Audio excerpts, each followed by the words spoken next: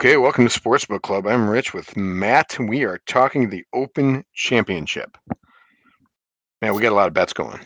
Yeah, I just, we haven't been podcasting a lot, but with the major tournament going, and I don't know why I'm so interested in the British Open, but I love it. I love getting up early and watching on the weekends. I love watching it in my office at work. I love all of it. So I do too.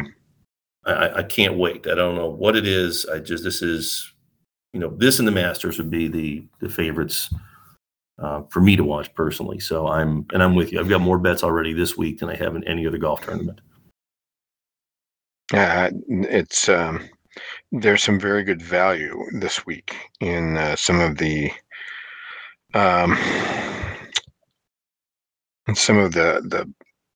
lesser known golfers. So I will start with some longer shots that people should really take a look at this week. Okay. Like Nikolai Højgaard, Sadiq Theegala, Russell Henley, Danny Willett, Abraham Ancer, Gary Woodland, Kevin Na, Harold Varner III, Mito Pereira, Cameron Chigali, Keegan Bradley.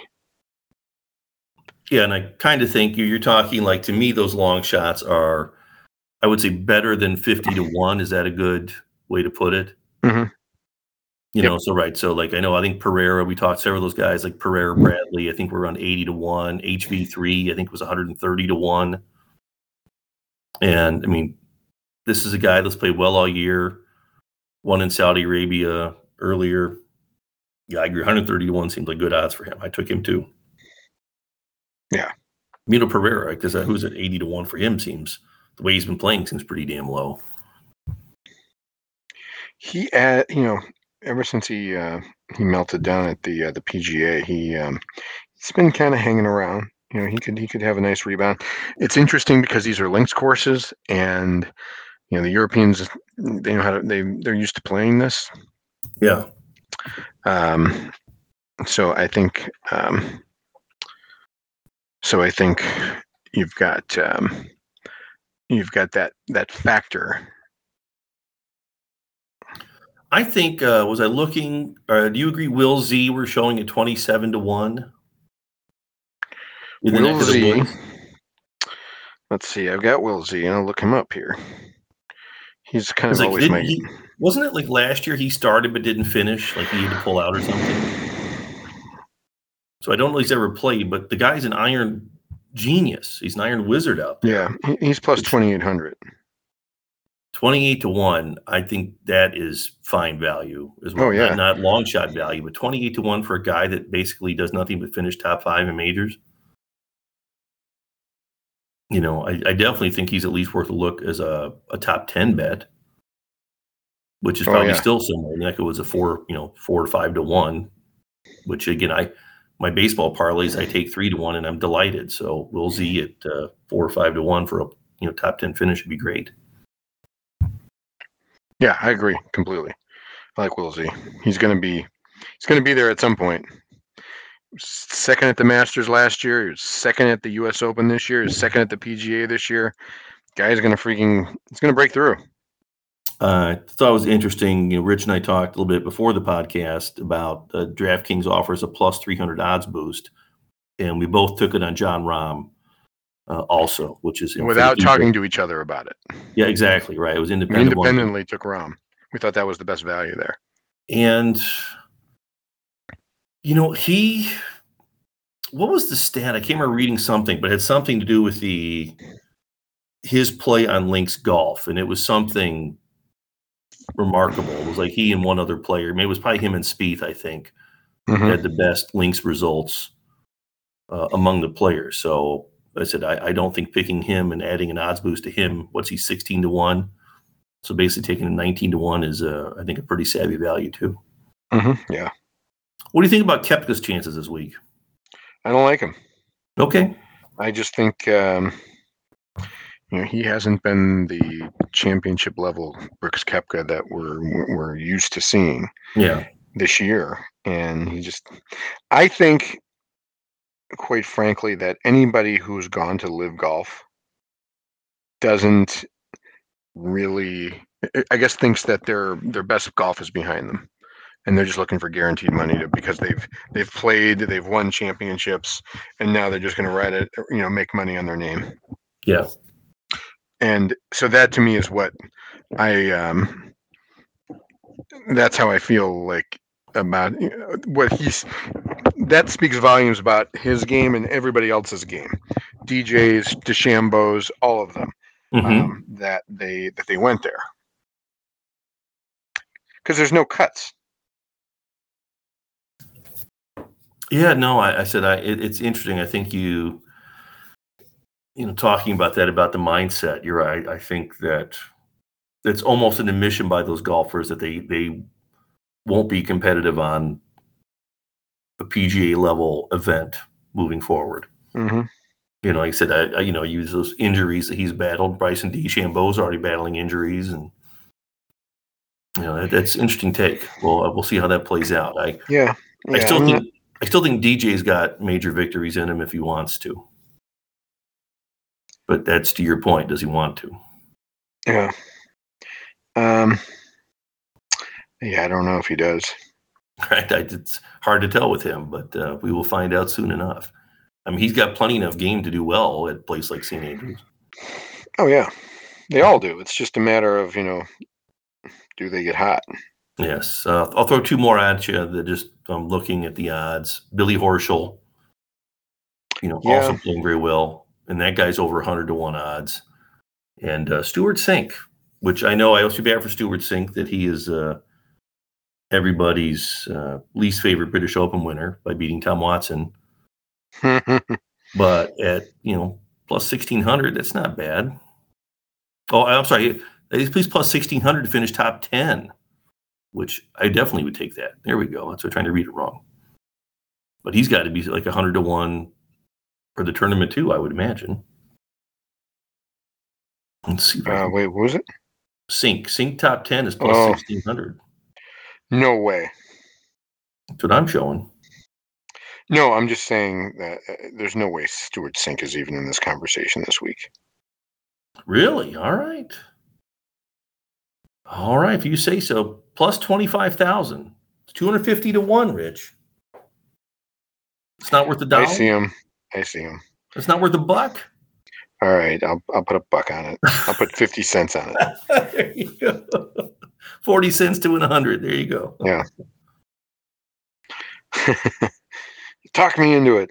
Hey, I mean, for those kind of odds, like, who do you think has a better chance to win at plus 25,000? Stewart Cink or Thriston Lawrence? I'd take Cink all day. Cink's competitive on tour. I'd take care of his English. It's not bad, too. Another 40-cent bet for you. Yeah. I might do that. So it goes back to your point about there's some value in these. Zach Johnson, British Open winner, plus 30,000. Do I think Zach Johnson's going to win? No, but do I want 33 cents on him? Sure. Kurt Kitayama is plus 20,000. And he was leading the Scottish Open last week. Mm-hmm. So that's worth 50 cents. So, but that's good. I like it. To me, it's fun to get into those. Like you said, Nikolai Hogard is plus 30,000. You get into some of these bigger odds, 30 cents or 33 cents to win $100 back is not, you can have some fun with this. And like you said, you give yourself a chance on the weekend to have some interesting action going. Mm-hmm. Yeah. Without, you can have $5, spent and have 15 golfers that can win you $100 is not bad. Yeah. I just put a buck on Kokrak. We'll have bets on every golfer by the end of the podcast. Bet them all. But I do. I almost want to start tracking these long odds at the end of the. If you put 33 cents in all these guys, what would the long-term payback be on that? And somewhere the information's got to be there. And I realize they're not going to win very often. I get that. Guido Migliozzi is not going to win a tournament very often, but he's going to be there because He's got a great name. Yeah, I'm trying to get Paul Lawrie at plus 50,000. I don't think he's worth 20 cents. Paul Lawrie is not winning a tournament. That's just, some of these guys that they have the same odds. I can't believe that Sean Norris and Paul Lawrie are the same odds of winning. That's where you have to find value. There have to be, do I think Darren Clarke or Paul Lawrie is going to win the tournament? I'd almost put money on Clarke ahead of Lawrie, and Clarke's plus 80,000. Yeah. But I don't know. Man. I don't know. So other than that, get back to baseball real quick. Just got to hit on some of the stuff where I have to roll. The Orioles winning 9 in a row. I hope someone has been betting on the Orioles to win 9 in a row. I do give a quick gambling story from last night. Orioles tangent, but I had a 4-game parlay, and I had the Yankees on the run line for the parlay. Did you see what the Yankees did last night? Didn't they blow a lead in the 9th? That's right. They blow a 3-zip lead in the 9th to blow my parlay. They had the Orioles in it, among other teams. That was going to be I think it was $5 to win 45, and they blew that now, which is fine. I still had a good day. I was up for the day regardless. But it's funny to see the Yankees of all teams blow a 3-zip lead in the 9th and blow that bet. But the other part that you'll enjoy, Rich, and I should have brought this up quick. You'll love this story. So in addition to blowing that parlay for me, when the Yankees blow that, I had a same-game parlay that involved, say, 12 things, whatever it was. 12 things had to happen. LeMahieu to get a hit, blah, blah, blah. And one of the ones I had picked was Aaron Judge to get a hit. And as it turns out, my bet, I wasn't going to win the bet.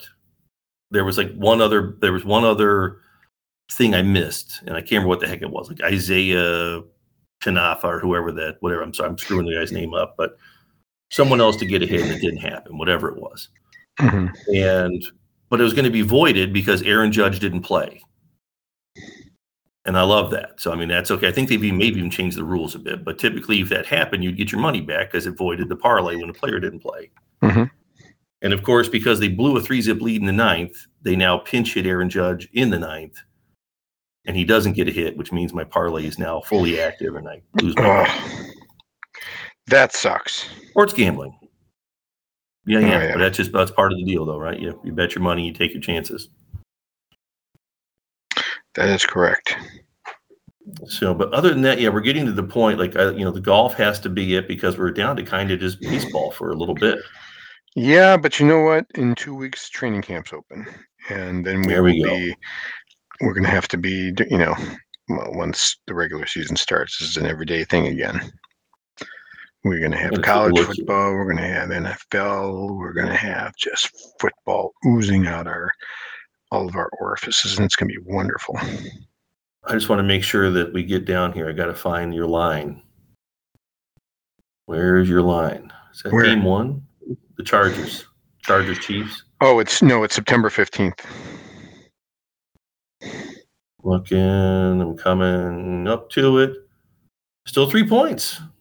Yeah, it's going to stay Chargers 3. I think until everybody sees the Chargers in week 1. I think the Chargers they're playing the Raiders. They're 3.5-point favorites. It's weird. It's on September 11th, which must be Sunday. So that Chiefs-Chargers game must be a Thursday night game. Lions getting 4 at home to the Eagles, by the way. That's interesting. Yeah. The Lions could surprise some people. Their people are that high on the Philadelphia Eagles. Anyway, all right, I don't get bogged down in week 1 NFL. You're right. No. It'll be coming up soon. All right. Well, all right. I think we should be podcasting this week because it's a major week. We'll watch a little bit about what happens tomorrow. We'll hop on tomorrow afternoon and talk about what's happening and see what other bets we need to make. You got it. We'll be flying this weekend. Sounds good. All right, man. All right. Good to talk to you. And yeah, man. I'll talk to you tomorrow. Sounds good. All right. See you.